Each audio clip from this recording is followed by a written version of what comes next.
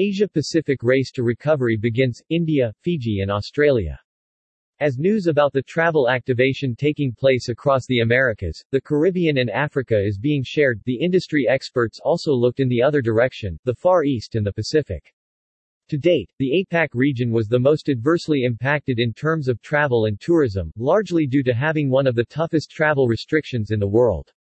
However, one by one, nations in Asia are not only announcing reopening but scraping challenging travel barriers such as quarantines and the number of PCR tests. What a welcome surprise it is for many earning their living from the tourism dollar. Issued tickets to Asia on the rise. Tickets for travel to key Asia-Pacific (APAC) destinations are on the rise. And it is India leading the way forward. India has recovered 80% of 2019's level in the week of 5 March 2022.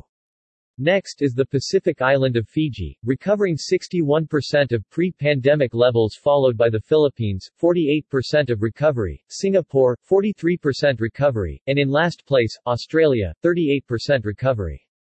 The success behind India's reactivation is the fact that India had announced in advance its reopening plan for this year, generating awareness and interest. While Fiji is a leisure island destination, and I think that is its main advantage during this recovery phase, is people may feel safer to travel to less crowded than cities, places with a variety of outdoor activities. Australia's role in reviving APAC tourism. When observing the most recovering source markets to key destinations in the Asia-Pacific region, this is where the analysts noted the importance of the Australian outbound travelers. Take the examples of India and Fiji. Travel from Australia to India has been improving, with arrivals from this origin market at plus 16% versus 2019 during the same period.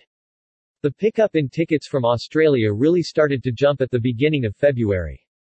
India removed the requirement for quarantine and facilitated travel by adding more countries to its Category A country list, Australia included, allowing for entry with proof of vaccination. It's also worth highlighting that travel from other key Western markets is on the rise to India, the USA, up by 10% and Ireland up by 4% on 2019 levels. The Pacific paradise, known for its friendly locals and pristine waters, Fiji, is also appreciating an uplift in future bookings from Australians, peaking and performing above 2019 levels in April, June, and September. However, analysts stress not to rely on the typical travelers of the past. New data shows that this Southern Hemisphere summer, it's couples and groups of 6+ who are most likely to travel to Fiji, not families or solo travelers. Changes in traveler behavior and the role of big data.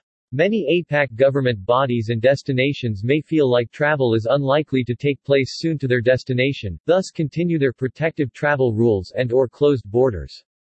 However, as other destinations and travel tactics have shown, from Mexico, Greece to the UK, restarting travel safely and healthily is possible if led by data and clear travel rules that don't get changed frequently. For example, in Singapore, the leisure market is showing more resilience than in 2019, and there have been growths in issued tickets from Thailand 12% and Denmark 9% to Singapore. These are new and exciting opportunities worth exploiting via new flight frequencies or marketing campaigns for the tourism boards. In the instance of Australia, while total inbound traveler numbers may be low for now, new data reveals that there has been a 14-page P growth in premium cabin class arrivals shared in 2022 versus 2019. Data is not a nice-to-have tool anymore, rather it is the must-have dynamite to lead destinations out of the pandemic fog. And we can sense the smell of promise for APAC as more destinations bite the bullet and welcome travelers with fewer travel restrictions in play.